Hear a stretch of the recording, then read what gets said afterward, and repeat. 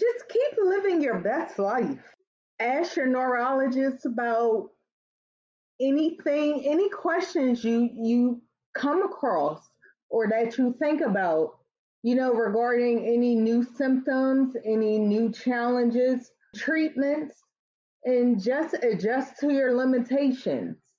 You are your best advocate, so you have to be on top of things for yourself. You can't just rely on what your neurologist is going to say. You have to do some work yourself as far as finding out, information about any treatments or, any exercises as far as physical therapy, if you want to try to reduce some symptoms, get help that way.